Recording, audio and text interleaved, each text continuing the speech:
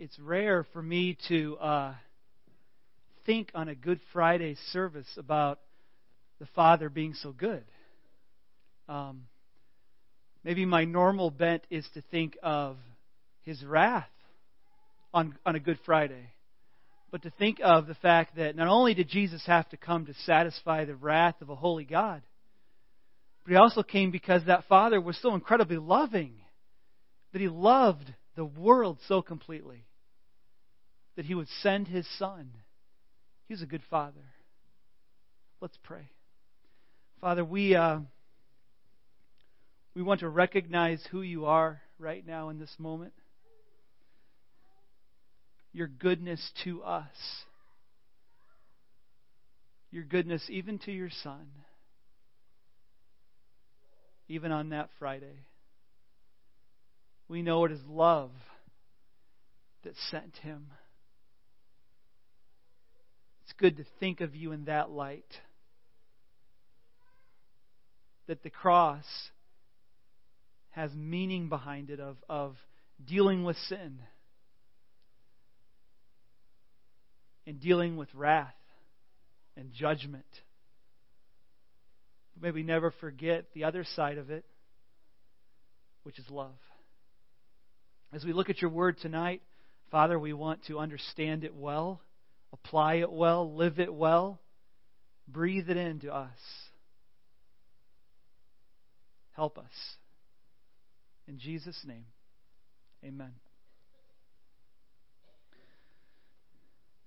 Jesus is a different kind of king, setting up a different kind of kingdom. That's what we talked about last Sunday, Palm Sunday. Here we are on Friday. I want to carry that theme forward. Jesus is a different kind of king, setting up a different kind of kingdom. And I want you to see how the cross reveals that to us. So I've got a problem.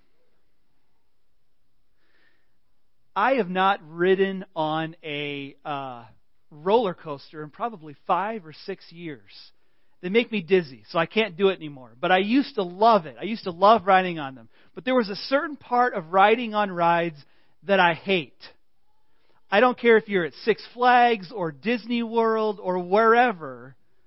You've stood in those lines on a hot day. If you're in Florida, it's 100 degrees, you're sweating, you got a bottle of water and you're trying to keep yourself hydrated. And you're standing for an hour, hour and a half so that you can ride for a minute and a half on a ride and get that adrenaline rush. That's why they call them adrenaline junkies, right? You wait an hour and a half for a minute and a half. That's what you get. But I could do the wait and I could do the heat. I got a different problem. I'm standing there and I see people coming to the front of the line. And they got these bands on and they scan the band and they get to go to the front. Or they're wearing this thing around their neck and that lets them in. Or they have a special ticket. And I almost imagine they're smirking at me when they're going in. Looking over at me as I'm sweating profusely. And they're going straight into the ride. And I always think to myself, that ought to be me. Or I think, they should be in line with all the rest of us, sufferers. They're not really in it like we are in it to wait for this hour, hour and a half for this ride. And it drives me crazy. There's something about me, and maybe about you, that thinks I deserve special treatment. I should be at the front of the line. Why not me? Because I'm me. It's not just amusement park that's happened to. I haven't been cured of this because I can't ride roller coasters. This sickness goes on. I'll sit at a wedding reception and I'll look and see which tables get dismissed first. Come on, you've done it. And I'm wondering maybe if they can get to my table next. Or maybe See, I can do something you can't do. I can play the pastor card. I mean, they couldn't have gotten married without me. So maybe I should get to go first. And I just feel entitled. Because again, it's me. That one didn't work for you? Okay. Christy's taught me a way around this one. I'm doing better. But I'll be in a big city, whatever city, and I'll be in a line of cars. You've been there. The horns are beeping, and you're waiting, and you're waiting, and you're waiting, and you're waiting. And Christy's saying, watch out for that car, And somebody wants to turn right and get into my lane, which will then take it longer for me to get to where I'm going. And I feel like I've been waiting long enough already. And when I turned right to get in, I had to wait 5 minutes. Why should they have to wait 20 seconds and me let them in? No, I'm going. And Christy will say, let them in. Let them in. But no, where I'm going is important. It's me.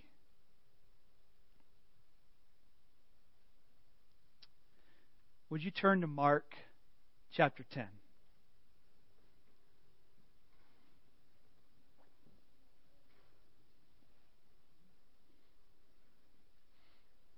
I really hope I'm not the only one that does that, by the way. I'm going to feel really bad if you're like, that example fell short. None of us feel like that, ever. It's not about us. I think it is, though.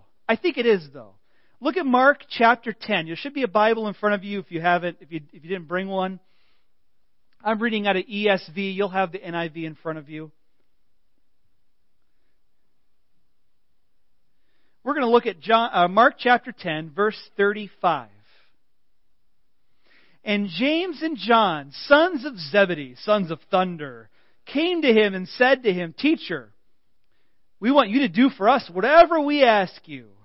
And he said to them, What do you want me to do for you? And they said to him, Grant for us to sit, one at your right hand and one at your left, in your glory. And Jesus said to them, You don't know what you're asking. Are you able to drink the cup I drink, or be baptized with the baptism with which I'm baptized? And they said, Yeah, we're able. And Jesus said to them, The cup that I drink you will drink, and the baptism with which I am baptized you will be baptized. But to sit at my right hand or my left is not mine to grant, but it's for those for whom it has been prepared. And when the 10 heard it, they began to be indignant with James and John. We'll pause. James and John. I mean, you got to know there's 12 disciples. But the inner circle is 3. Peter, James, and John. And Peter's kind of the man. He's kind of the rock. Right? And you got James and John. Who are they? Sons of thunder, sons of Zebedee. Jesus' cousins. Oh. So how about a little preferential treatment? We'll leave Peter out of this. He doesn't need to know about this. Well, he's going to find out. We'll leave Peter out of it. Because after all, when the king comes into his kingdom, there's going to be someone on the right. That's number 2 guy. And someone on the left, number 3 guy. And there's only 2 guys. Peter, James, and John. It's going to be James and John. And although Mark doesn't tell us, Matthew tells us they put their mother up to it. They sent their mom to Jesus to ask this request. Mark kind of gives us the reality underneath it. They wanted to know. They wanted these positions. And they sent mom to request it of Jesus. And so Jesus says, can you drink this cup that I'm going to drink and be baptized with my baptism? Now, in an Old Testament sense, what that meant was you have a cup and you're forced to drink it. And what's in that cup? It could be a cup of gladness, a cup of joy. I think there's a place in Green Bay called Cup of Joy. It can be a beautiful thing that gladdens the heart. Or it can be the wrath of God. The wrath of God Almighty, and you got to drink down the wine of the wrath of God. Can you drink that cup? Can you drink it down? And they said, oh yeah, we can do that. We could take your baptism on, give it to us. They had no idea. And Jesus said, actually, you will be. A few weeks ago in church, we talked about James being martyred by Herod. Oh, you will be. You will drink this cup. But to let you sit on my right and left, that's for somebody else. That's been appointed for other people. Now, I don't know who those people are. I don't know who those people are. But I wonder. Don't you wonder? And I wonder, and I don't know, I'm not saying this 100%, I wonder if the right and the left is for thief number 1 and thief number 2. When you come into your glory, can we be on your right and left? You don't know what you're asking. Can you drink my cup? Thief number 1 and thief number 2. And I can only imagine what they thought when they looked at the 2 thieves on Jesus' right and left. I wonder if it just hit them. I don't know. I'll ask one day. This is what Jesus did in the moment. He wanted to teach them a lesson about power, about kingliness. What do you do with your power?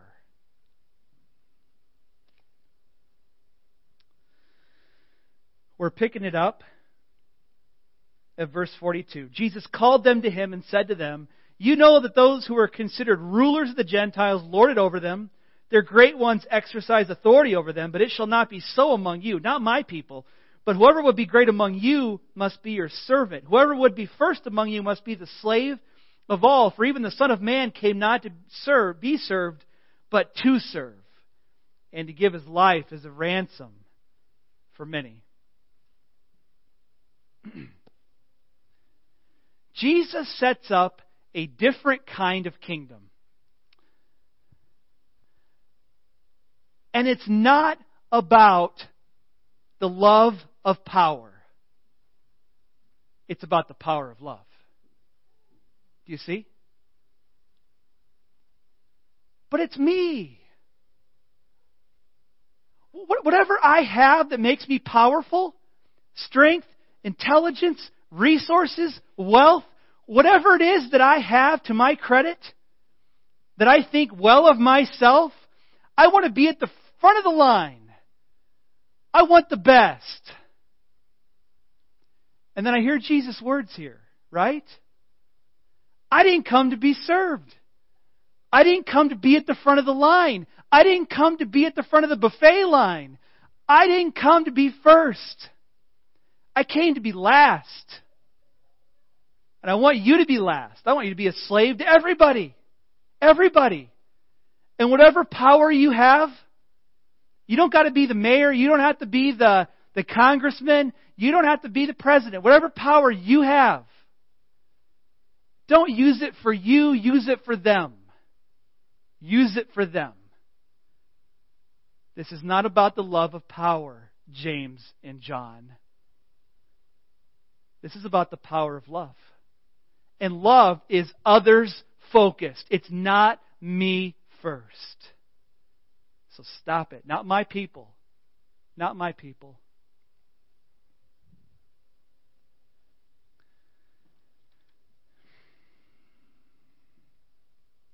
Jesus is a different kind of king, setting up a different kind of kingdom. Well, what kind of king is he that sets up this kingdom where it's not about loving your power and using it to make your life more comfortable, but using it for others? What kind of king is this? And I believe Jesus displays his kingship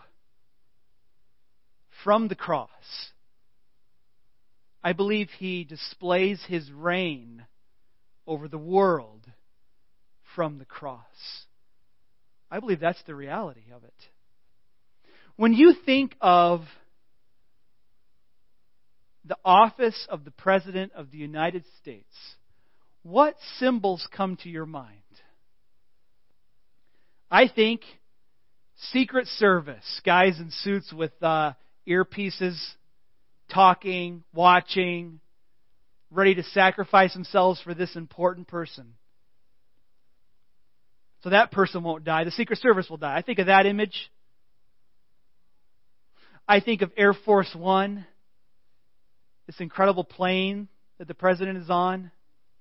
I think of the Oval Office, where amazing conversations are had that I have no clue about. And decisions are made that impact so many people happening in that office.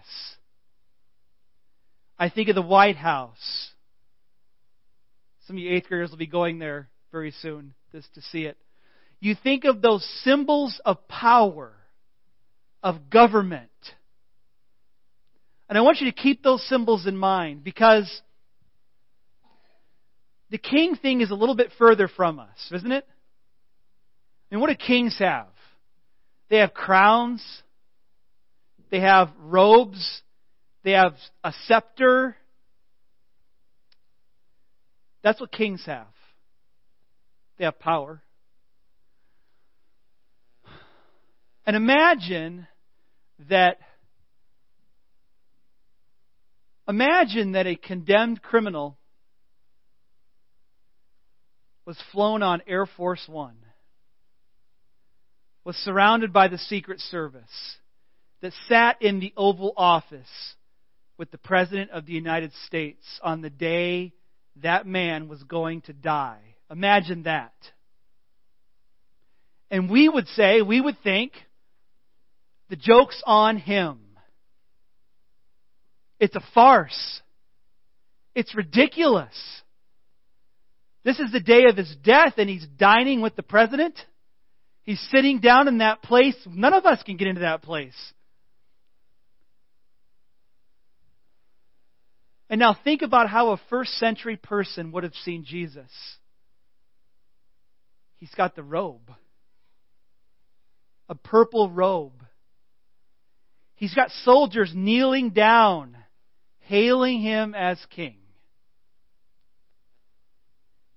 He's got a crown on his coronation day of sorts. Only it's a crown of thorns. He doesn't hold the scepter. He is beat with a reed by the soldiers who mock him as king.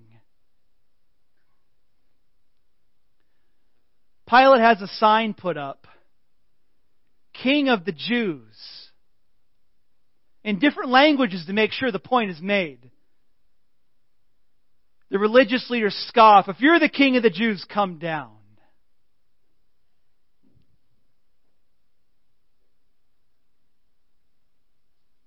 We would say, the people of the first century would say, it's a joke.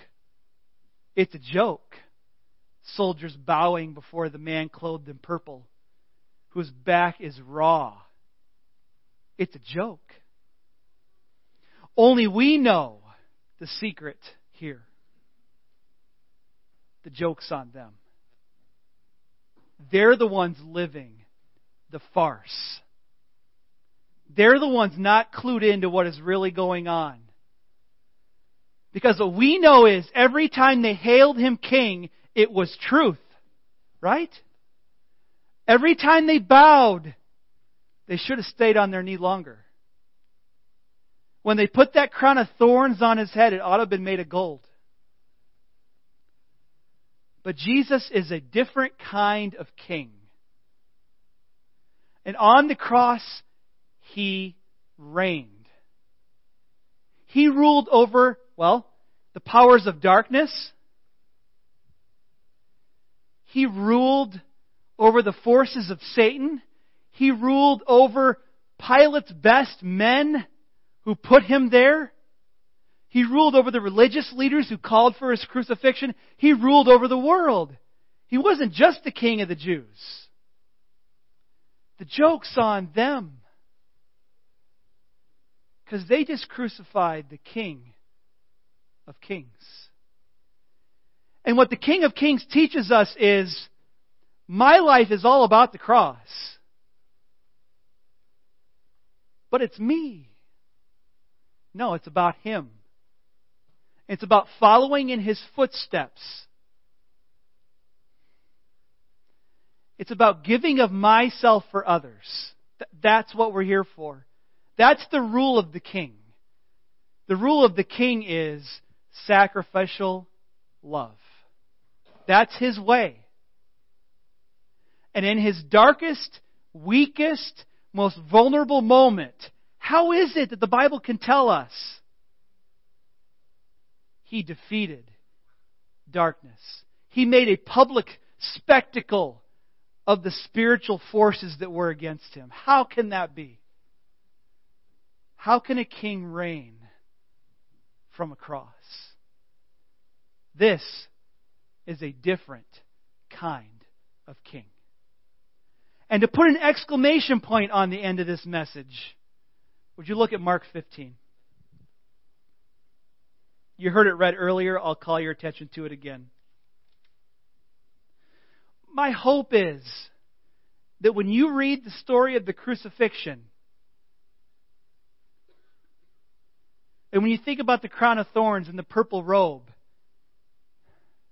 the reed that was beat onto Him, you'd think, the King. He's the King. And He's not a pathetic king. He's a powerful king. Because He rules pierced by love. He rules.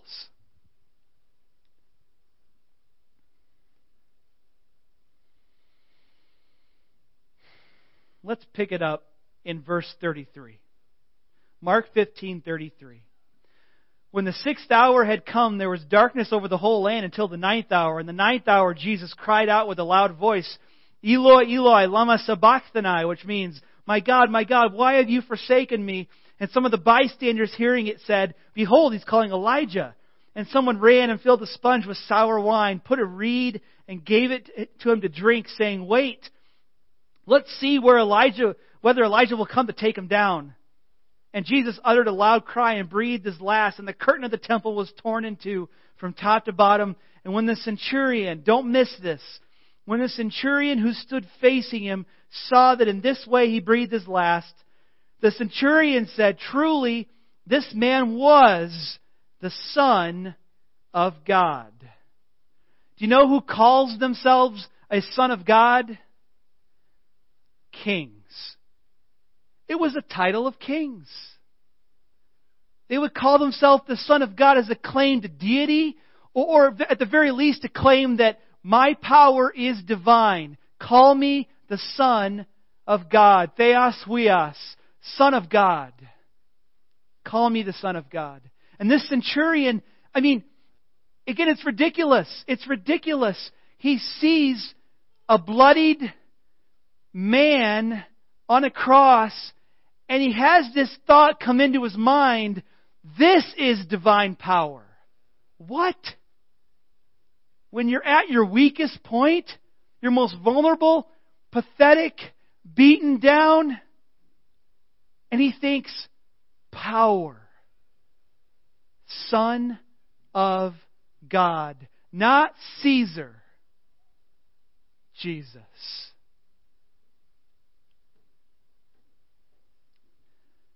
Lord Jesus, would you forgive us for our self-centeredness?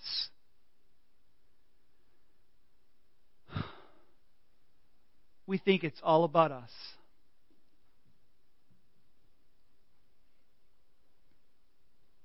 What we don't realize is, Jesus, you're not the pathetic one hanging from the cross. Our self-centeredness is pathetic.